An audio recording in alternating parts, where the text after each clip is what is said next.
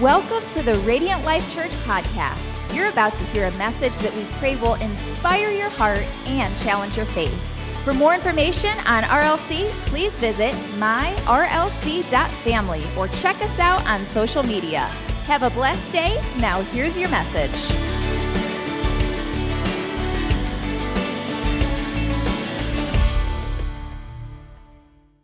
Welcome and thanks for joining us this morning. We don't always have three pastors on stage communicating the message, but every year we like to take just a few weeks and break down the mission of Radiant Life Church. And we call that series Welcome Home.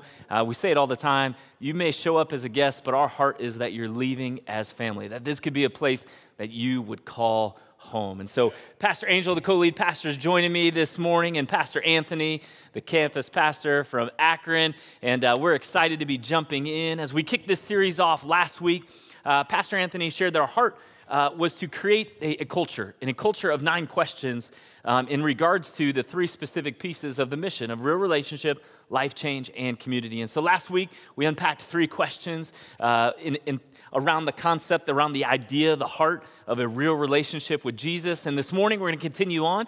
And so if you love taking notes, you're going to want to grab a pen and paper and get ready to go as we begin talking through 3 questions when it comes to life change.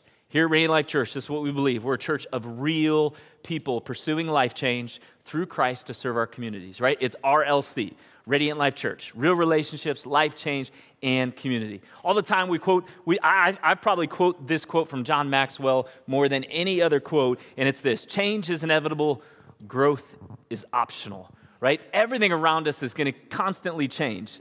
You think through, it was crazy, you think through what happens in the home when the remote control goes missing, right? The chaos, the craziness that ensues. Like, how are we going to do this? Hey, the internet goes out, the world is over, right? I just showed Pastor Anthony backstage how many social media notifications I have on my phone, and that's a struggle for me because I hate having numbers like notifications. Like, I need to clear those, so I'm fasting. I have 80 notifications, and I'm like, oh, right? But it's like, oh, what are we going to do now without? And I'm like, well, kids, back in my day, you actually had to get up and change the channel on the TV. But it's one of those things where change it's always happening. Were you alive before remote controls? Is that what you're saying? Yes. How old are you? Last week it was a toothbrush. This week it's no remote control. Bro, I grew up watching black and white TV. That's because you didn't come from money, though. Well, that's true, Remote too. controls I was going to say, like, I had a coat hanger. It was the socioeconomical status of your family. I'm sure that had something to do with it, but we had this little TV. It was black and white. How many remember UHF, AHF, and you'd have to turn it, and then you'd use a coat hanger with aluminum foil, and you'd turn it right. I'd stand outside like this to get it to come on. Like, that's how it worked. That's what happened. That's all I can say. All right, Pastor Anthony and I are feeling a little bit silly, and here's why. Because both of us had multiple people tell us that we had resting stank face up here during the last service when we weren't talking. So now we feel like we have to have perma-smile. To which I want to say is, like, I don't know if you've seen your faces. But, like, it's not like every time I preach, everybody's like, oh, this is so good. It's usually like,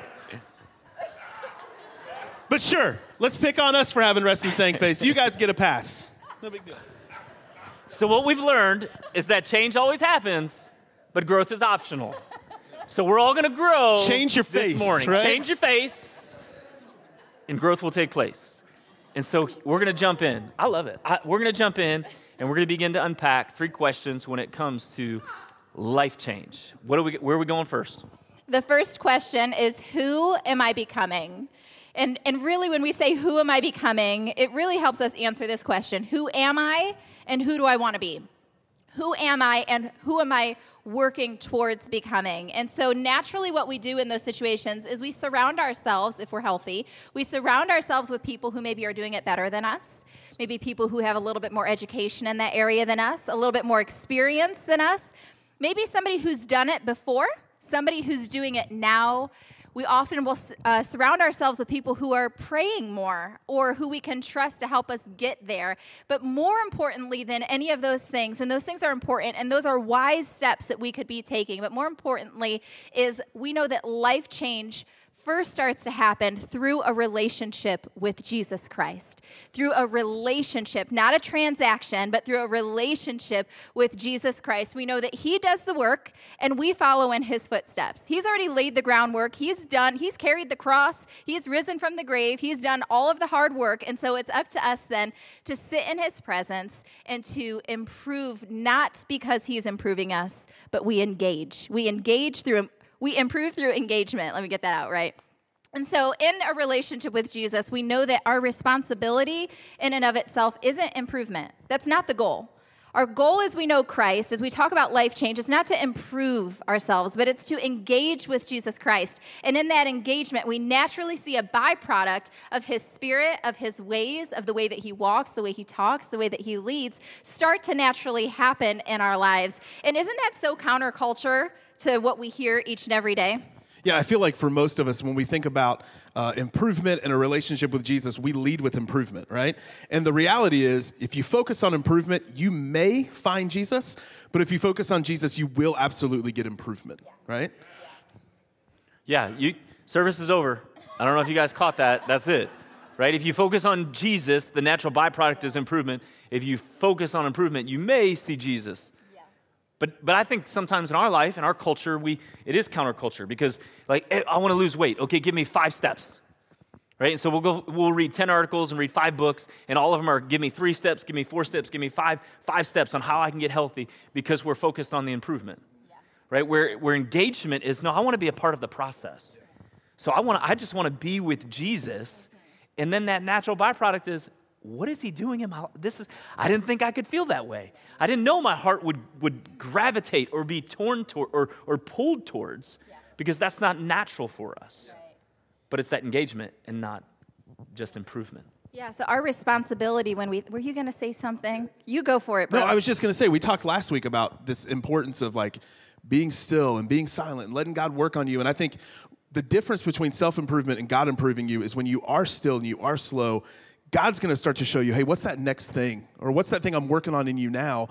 But if we're constantly scheming on behalf of God, we're honestly going to bypass him and say, okay, I'm just going to assume that I know what God wants me to fix versus, hey, God might want to affirm you in this season. Like that might be the improvement you need. But we don't know if we don't slow down and listen to what he's saying instead of just imposing our will over his words. That's so good. See, that's why I pause. I like I'm sitting amongst some really, really wise people up here. But I think when we look at relationship with Jesus, when we look at wanting life change, which we value here at Radiant Life Church, then we need to recognize that our responsibility is not to perform for the Lord, but our responsibility is to position ourselves with him. That's good. So when we position ourselves with the Lord, we're sure to see the fruits of our lives that we want. When we perform for the Lord, we might get the job done, but oftentimes that's why we end up feeling empty, confused. I'm doing all the right things. Why don't I feel it on the inside? When God really wants to start with our inside and let the overflow of what he's doing in our heart and in our lives and in our minds start to naturally take shape within the actions and the way that we walk and live in who Jesus Christ is. And I think Mary, when we look at the New Testament, Mary had it right. And what I mean by Mary is Mary Magdalene. So I think it's in, Luke chapter 10. She's sitting at Jesus' feet, and everybody else is working. You got the other ladies doing the job, preparing the meal, cleaning up, doing what they're supposed to do. You have all the disciples kind of listening to Jesus talk. We don't know. Maybe they were taking notes, but whatever was happening, they for sure knew that Jesus was in the house, and they were taking it seriously. They were all doing a job, the job they felt like they should be doing. And so they're kind of annoyed because Mary is sitting there just at Jesus' feet, and she's weeping over his feet, and she's just pouring her heart out. And they basically are like, tell this woman to get up and do something. This is Angel Porubsky translation. Tell this woman to get up and do something. And so this is Jesus' response, and I love this. One thing is necessary. Mary has chosen the good portion, which will not be taken away from her. I think Mary knew something that maybe we struggle to learn, in that the appearance of our lives is worth far less than the content of our lives. That's good. Mary didn't care what she looked like. She didn't care what the religious leaders or the other people in the room thought of her. She wasn't thinking about whether or not she was supposed to be up doing a job and doing it right and performing for the Lord. Mary was focused on being in his presence, and she didn't care. She wanted the content of her life, the content of her heart, what she was walking through to be real and genuine and authentic. And she recognized something that if we could grab a hold of it, might change our lives. And it's that when we sit in the presence of Jesus, when we engage with him in relationship, and when we authentically pour our hearts out before him, there is life change and there is power in what happens.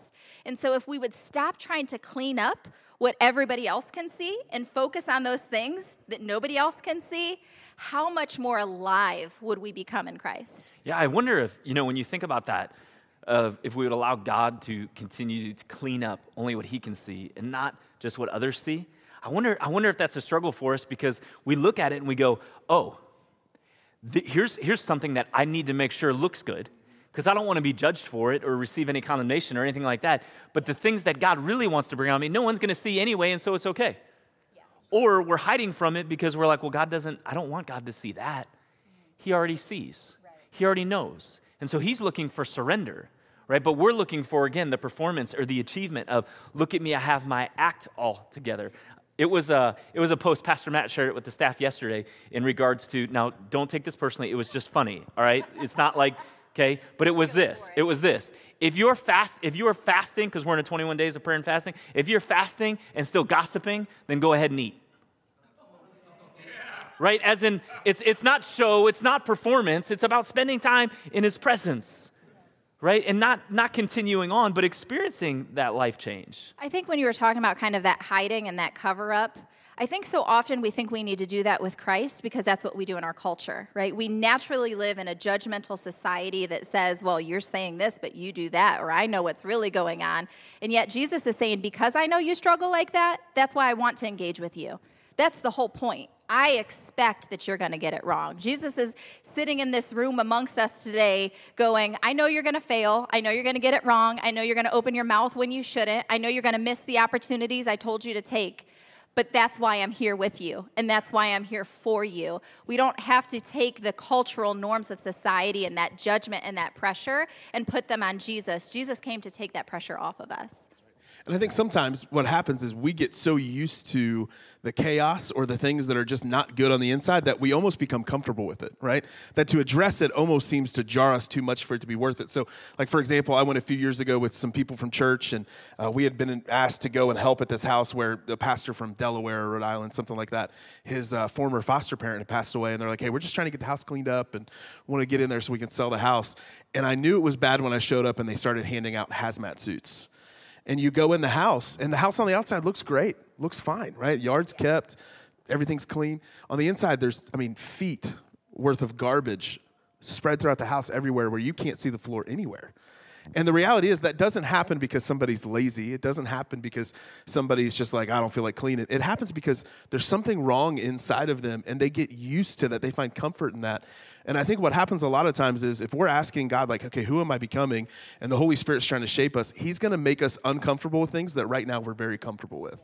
And so we have to learn how to let him address that stuff that even we might think is okay, and accept his word when he says, hey, let's change this. Let's work on that. Yeah, and ultimately, we get to decide how much God gets to have a place in our lives. And we get it. He's God. He's all-powerful. But we also recognize that he's not going to push himself upon us. And so we have the opportunity to choose whether or not we want to experience life change, whether or not we're going to let him come into our lives and to have a piece of that or have all of that. And so often he does that by asking us questions. I love in Scripture, and it's found in Mark, where blind Bartimaeus is he's sitting there, he's blind, he's pushing through the crowd, and he starts yelling things like, Jesus, Son of David, have mercy on me. And people start being like, be quiet, hush up, whatever. And so here's Jesus' response, and this is in Mark chapter 10, picking up at verse 51. He says, what do you want me to do for you? And I wonder as we sit here today, is Jesus asking us that question? What do you want me to do for you? And the blind man says, Rabbi, I want to see. How simple would it be to say, Jesus, I want to be more like you. I want to live as you live. I want to respond the way you respond. He says, Jesus responded back to that and he said, go, your faith has healed you. And immediately he received his sight and followed Jesus along the road. So Jesus's question to Bartimaeus, what do you want me to do for you? That's not the point. It's not the point and it's not the cause of his healing. The point of the question was so that Bartimaeus could articulate his faith. It was the means, not the cause. Jesus caused the healing. Jesus could have caused the healing from wherever he was, however he wanted it to happen. But Jesus gave Bartimaeus the opportunity to declare what was needed, to speak his faith out loud. And I love that in that he's calling him from a distance. Jesus, Son of David. It wasn't, I know about you. I know that's that Jesus guy. He's calling him by name. He's calling him intentionally. I know that there's power in what you can do for me because of who you are, because of your lineage. And when he even goes on to say, what do you want me to do for you? He says, Rabbi, teacher. He's saying, I'm coming to you because I know who you are and I know what you have to offer me. And I wonder, would Jesus want us to start on that same personal level? Is he asking us to, what do you want me to do for you? Who do you want to become? How can I help you develop into the person that I have created you to be? Because he wants us to have that personal encounter. He wants it to be more than just, I can heal you. That's great. But do you know me? Do you know who I am? And Jesus did this over and over again. He did this with the invalid who was invalid for 38 years. He says, what do you want me to do for you? Well, of course, I want to walk, right? It seems so obvious, but Jesus didn't just care about the physical healing. He was concerned about the soul healing. He was concerned about the inside. Again, not just the outside, what people can see. He was concerned about our hearts, our souls, our minds, and every place of our being. And we've got to want Jesus more than we want the world if we're going to see the fruit of that in our lives. And can I challenge you in this too? We've got to know Jesus more than we know the world if we want him to have that kind of power and authority in our lives. But do we want it more? What question is he asking you today? What do you want me to do for you? And do we look like Jesus more today than we did yesterday? I'd say if we don't, what question is he asking us? That's right, which takes us to our second question under this big idea of life change. And the question is, what am I learning? And that question might not be like the coolest question we ask over these 3 weeks. For some people, your background when it comes to education is like you were in school, you didn't like it, you couldn't wait to get done learning, right? Like you're just over it. For other people, though, maybe you were really good at school and really competitive. For you, when you think of learning, you're thinking of achievement, right? You're thinking of getting like one more tassel over the robe, one more scholarship, right? Something above that 4.0, which I never know how that works. How do you get above a perfect score? But apparently it happens somehow. I wasn't close, so I didn't have to worry about it. I was just trying to get to like a 3 point something. Didn't happen either. But what...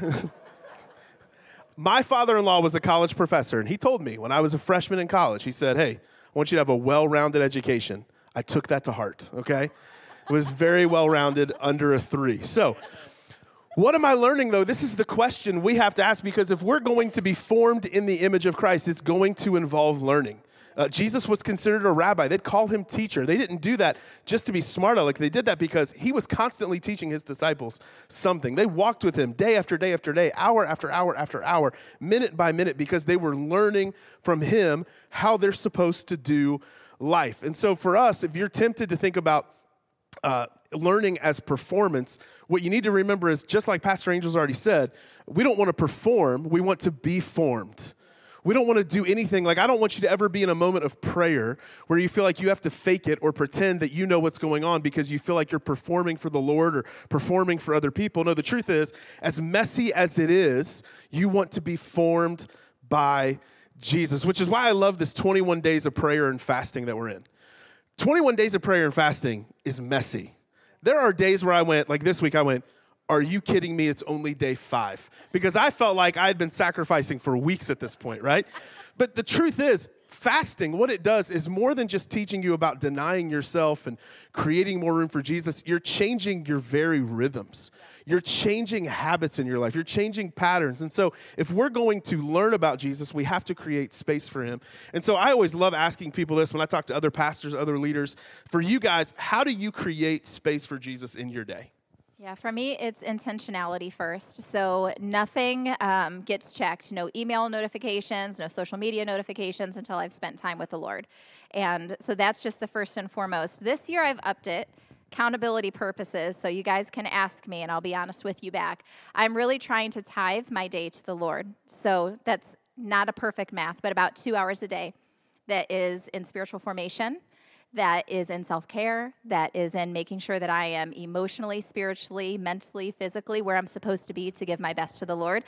That's a huge feat for me, but that's what I'm going for this year because I truly want to live and be, but I will say that even just a few weeks in, and we started this about a week before the new year, it's hard work, and it takes a lot of intentionality to be like, no, I can't do that, and recognize that I'm for sure letting people down. But I think in the long run, I'm going to let more people down if I'm not being intentional to spend that time with the Lord. Yeah, I think when you said space, my mind always thinks in songs. I don't know why. But I was thinking through the song, I will make room for you to do whatever you want to. Can you sing a little bit of that for us? I would, but, our worship team, the vocalists were phenomenal this morning. I don't want to show them up. I don't want to, so we'll just let it be. But do we make room for Jesus? Now, room is space, right? Time. Are we giving time? Are we putting attention towards the person of Jesus? And I know you're here this morning and you're like, yeah, I have my heart's desire, right, should just be to spend time with Jesus. And yes, that's what our heart's desire should be. However, if you're a little bit like me, you need to have a plan, right? If I don't plan to succeed, I'm probably going to plan to fail. And so for me, I have a plan for everything. I write everything down. And hear me on this, it's not about a checklist. All right, because this is the way sometimes it comes off. Oh, you're just gonna check it off so you feel better about yourself. Yes, I love checklists. That does feel good though, right? We all like checking something off our list. I had a checklist yesterday for my entire day of all the things that I want to get done, and it's on an app, and I was like, bam, bam, bam, done, done, done. So yeah, you feel better. However, the heart of growing in your faith and making room for Jesus, if I miss it, it's because I probably went, well, my intentions were to read. Right? My intentions were, our intentions, how many know we're not judged by our intentions, right? We're not going to stand before Jesus. Well, Jesus, I intended to spend time with you. I wanted to. That's good enough, right?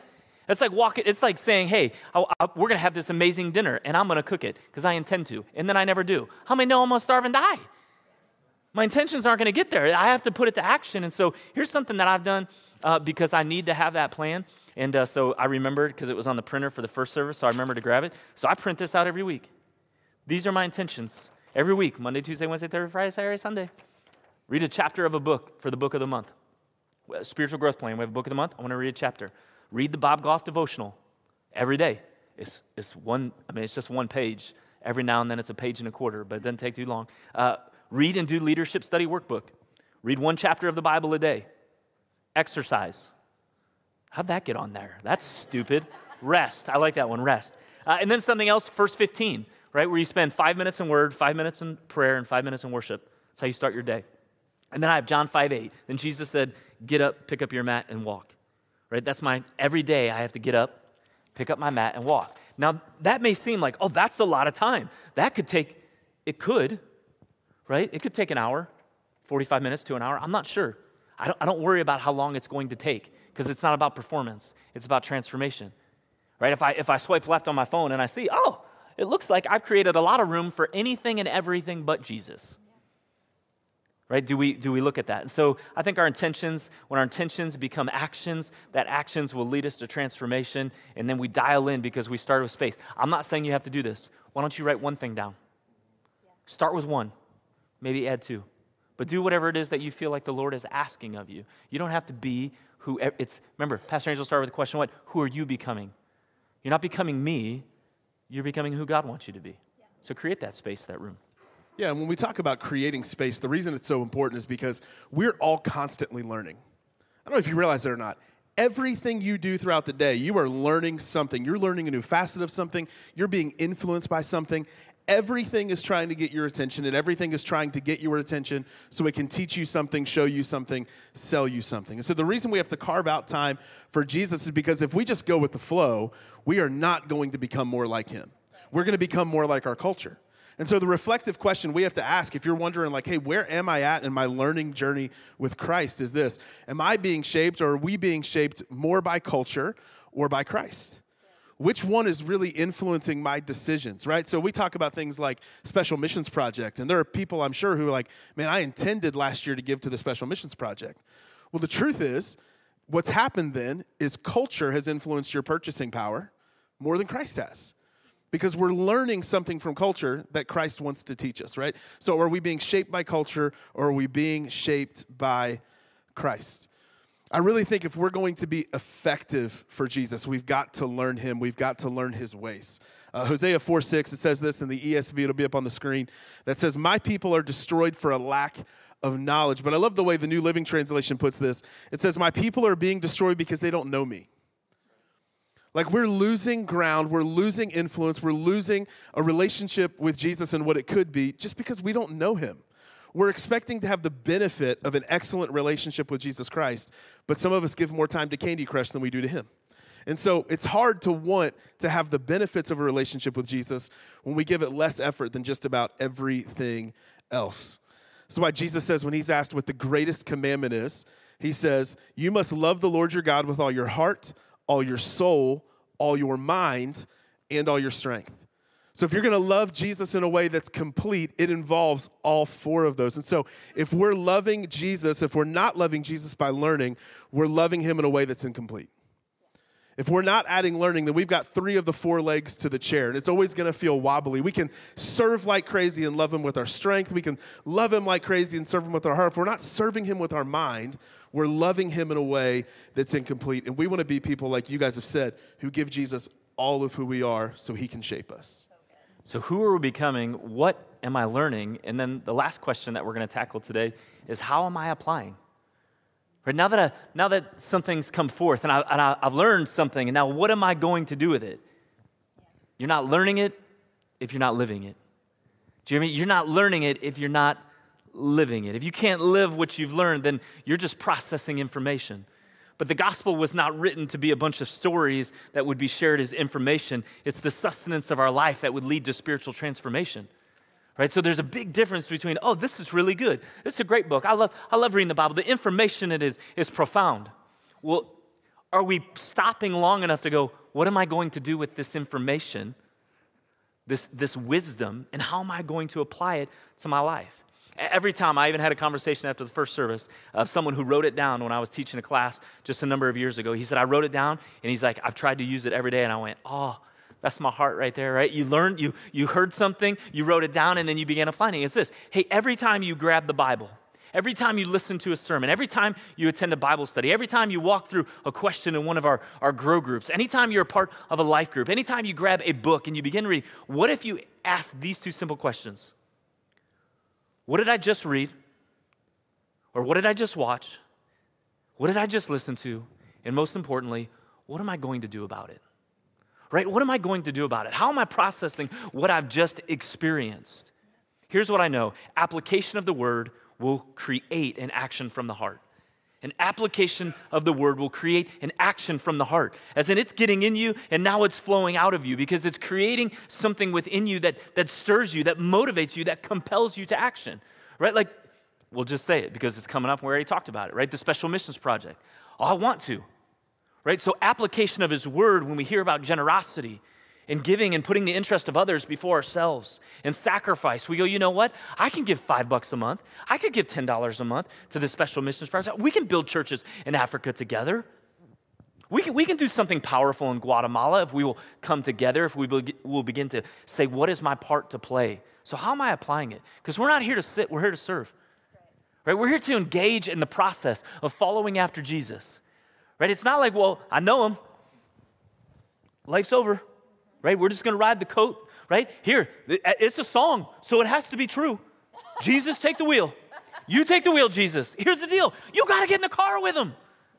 He will take the wheel. He wants to be the pilot. He doesn't want to be the co-pilot, but you have to do your part of getting in the car and say, Jesus, I'm with you wherever you want to go. If you're going to go there, I'm going with you. If you want to pause here, you want to stop at this, wherever you want to go, I'm going with you because I want to apply it to my life. Your word. I want to walk in obedience to you. James chapter 1, verse 22 says what? Don't just listen to the word, but be obedient to God's word. Be a doer of the word. You must do what it says, otherwise you are fooling yourselves. Philippians 4:9 says, keep putting into practice all you learned and received from what? From me. This isn't about us. This isn't like, oh, well, Pastor Angel said that, and that was really good, or Pastor Anthony, that was an amazing quote, so I'm going to, no. It's about what you've learned and received through Jesus. That's right. And now you're going to apply it, because it says, everything you've heard from me and saw me doing, then the God of peace will be with you. That's right. And you think about, like, the God of peace will be with you. That's a result of putting into practice what you've learned, putting into practice what you've seen and what you've heard. And the reality is, if we want to experience peace, we've got to do the work. And this is why, unfortunately, some of the most learned people that we know, some of the most educated people that we know, people who know more about the Bible than anybody else, they don't always tend to be the most loving, right?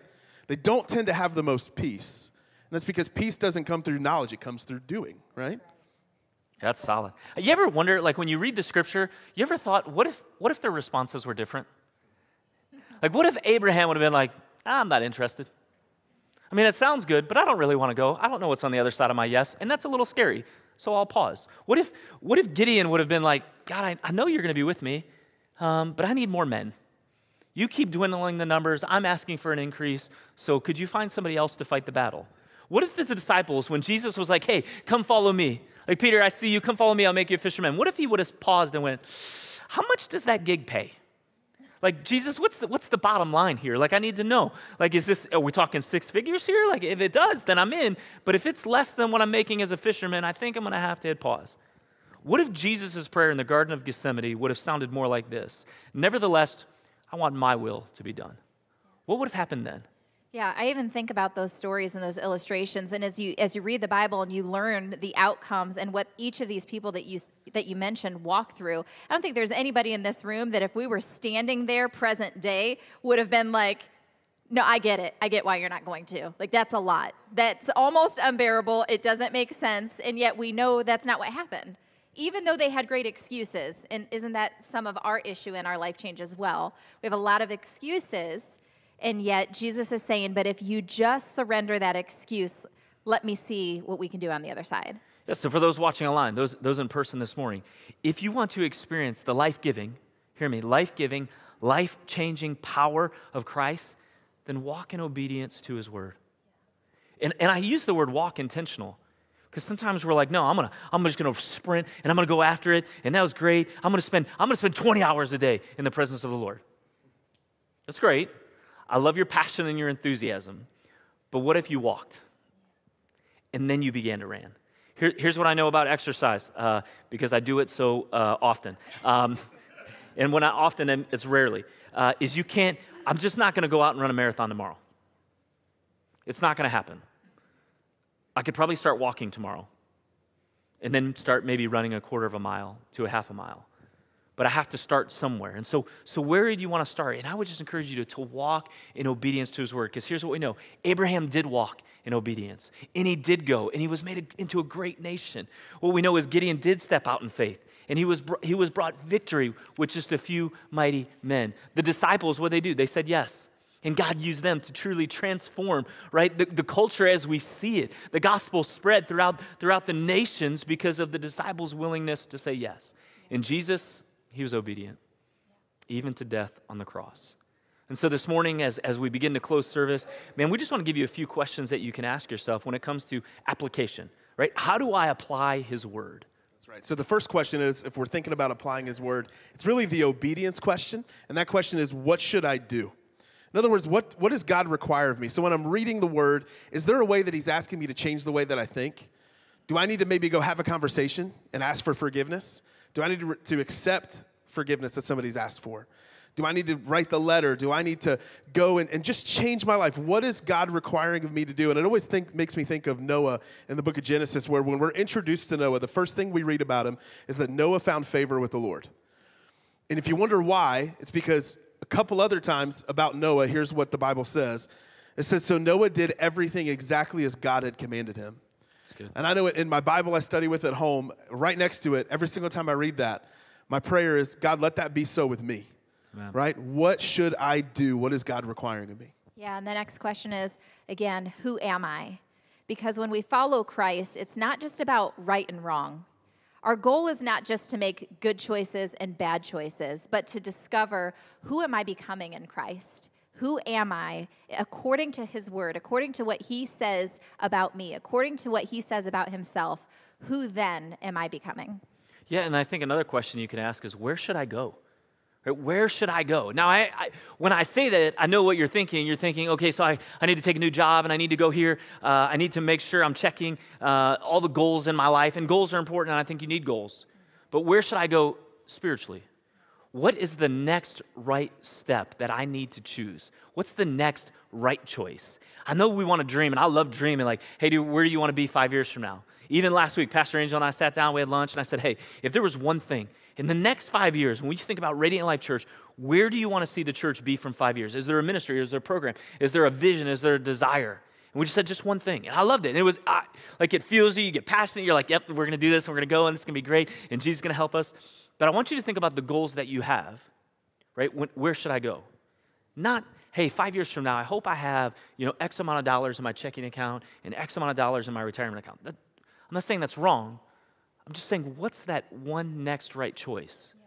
Where should I go? Is there something in the church I should be serving or doing? Is there a neighbor that I need to show some extra compassion to? Where should I go?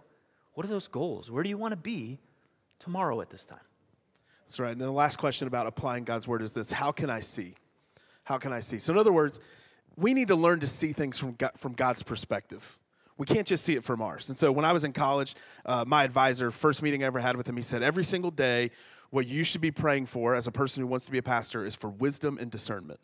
Right? Because wisdom's going to help you in so many ways you're not even prepared for, but discernment's going to give you insight and understanding to see things God's way, to see things from his perspective. And for every single one of us, if we're going to walk in obedience to God's word, if we're going to become who Jesus has called us to become, we need the wisdom and discernment to say, okay, God, I need the wisdom to make the right choices, but I need the discernment to be grounded and see things the way that you see them. That's so good. That's so good in that. I love the truth of God's word. I love that we can ask these questions and allow it to shape who we are, who we're becoming, asking what we're learning, and all of these things. But really, do you know what this all boils down to? Do the things you want to be known for. There's a lot of great things in the world. There's a lot of really good, godly things that we could get involved in. There's a lot of sports that we could do. But we're not meant to do them all. Sometimes that godly path is somebody else's specific path. Sometimes that extra thing is just an extra thing. And I'm not saying they're bad. But what do you want to be known for? Who do you want to be known for? I had shared before the start of the service, for whatever reason, this particular message always consistently, faithfully, and we have been doing a missions themed with the mission of our churches for as long as we have been pastoring here. This is always the one that makes me nervous. And it's not because I don't know it, because I feel like I don't even need to look at these notes to know where we're going and what I believe and where our church is headed. I feel like these are conversations we have constantly as a staff and with our leadership team. But the reason I get a little bit nervous about it, if I'm being transparent, everything rises and falls on this. Yes, we talked about relationship last week, but that relationship with Jesus should lead to life change. It's the whole point. He came to change our lives. We've got to grab a hold of the truth of who he is and his whole purpose for you and for me. It's to take the dead, dying self, the sin, the shame, the failure, the mistakes, to take all of that and put it in its proper place and to live where he's called us to be. A life full of hope, a life of peace, a life of purpose, a life that is set free from addiction, a life that is set free from living in the shame of our past, a life that doesn't have to hang on to what somebody did to us in the past, but we acknowledge it, we deal with it, we heal from it, and we use it as a launching point to further use it for God's ministry and for his glory. And so we can talk and we can ask questions, but friends, more than anything, who do you want to be known for? Will you let Jesus shape your life?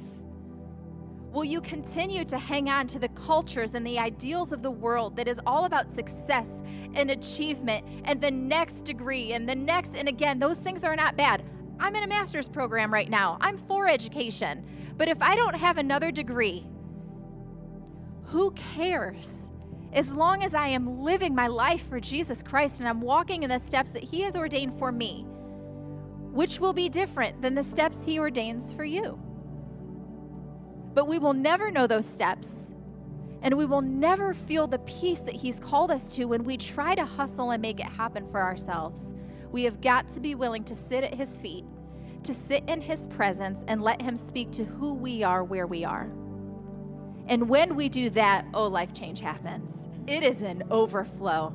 Our lives look like Him. We sound like Him. And when we don't, we instantly recognize it. And that conviction that happens is very different from the shame that we want to place on ourselves that the culture gives us. We recognize it so that we can change and then thank Him for it. Thank you, God, because there was a day I wouldn't have recognized that I did that wrong. There was a time where it wouldn't have bothered me that I hurt somebody the way that I just did. Thank you, Jesus, for the new life in me, another opportunity to say I'm sorry, to start again, to brush the dirt off my knees, and to get where I'm going in Jesus Christ. That's the point. It's why we're here. Because we have a whole world waiting for people to become who we're supposed to be in Christ. And that is not the best version of ourselves, but the best version of Him. And the only place that's found, the only place that life change is found is in His presence.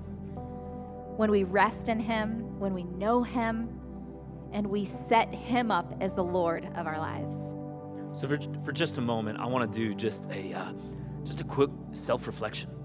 And what I mean by that is, I know as we were sharing the sermon today and we're talking about, life change, I can almost guarantee that we don't need to say a specific, but I believe that the presence of the Holy Spirit was speaking to your heart, to your mind. That there was an area you went, that's probably where, I got some unresolved anger I got to handle.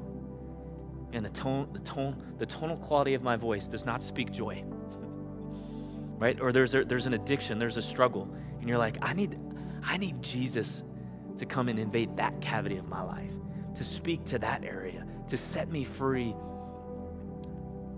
because I'm holding on. And instead of finding freedom in Jesus, I'm experiencing bondage. And that's not why Jesus came to give His life. Because whom the Son sets free is free indeed. And so for just a moment, I'm just going to ask you to close your eyes. And I just want to have a moment of prayer. But before I pray, what is it? What's that area? What's that area? Because I know I could just begin speaking areas, and I think sometimes that's where we get stuck is like, if you just sin less, then you'll experience life change. That's not the heart of life change. The heart of life change is, Jesus, I want to be shaped and formed by you. And so if there's anything in my life that doesn't look like you, you have permission. Not that He needs it, but it's that surrender of self that says, God, I grant you, I'm making the room and the space. Would you begin to form and fashion me? Because your word says in Psalm 139 that you formed me, that you knit me together in the mother's womb, and that I am fearfully and wonderfully made. And so because of that, I can praise you. But I think we've added to our own image. And He wants to bring about a life change so we can remain created in His image. So Jesus, this morning, God, give us the strength. Give us the wisdom. Give us the understanding. Give us the surrender, because it's tough. It's not always easy to let go. It's not always easy to say, God, I'm going to give you this, and I'm going to need you. I'm going to need you to help, because there's a struggle, there's a battle, there's a desire shift that needs to take place in my mind and my heart. But God, I pray specifically today, if someone is struggling with a bondage, an addiction, whether it's physical, whether it's an invisible prison of the mind, of self-doubt and worry, God, I pray today that you would move by your presence and by your Spirit. God, that you would begin to chisel any imperfections, not from the outside, but from the inside. From the inside of our heart. If anything doesn't look like you, Lord, help it. Strip it away. That when all that's left would be who you are. God, help us to be more like you. Help us to experience your life-changing power, not so we could boast, not so we could brag, not so it would be about me and the attention would be on me, but so we could be your hands and feet, that we would love more the way that you love, that we would give more the way that you gave. God, that we would have empathy and compassion the way that you had empathy and compassion, that it would change all aspects of our life, from how we see people, the way we view people, and how we treat people. So God, do a work in us only that you can do. So God, that when we leave this place today, we would have a better understanding of who we're becoming, what we're learning, and how we can apply it to our lives. Help us to experience all that you have for us. In Jesus' name, amen.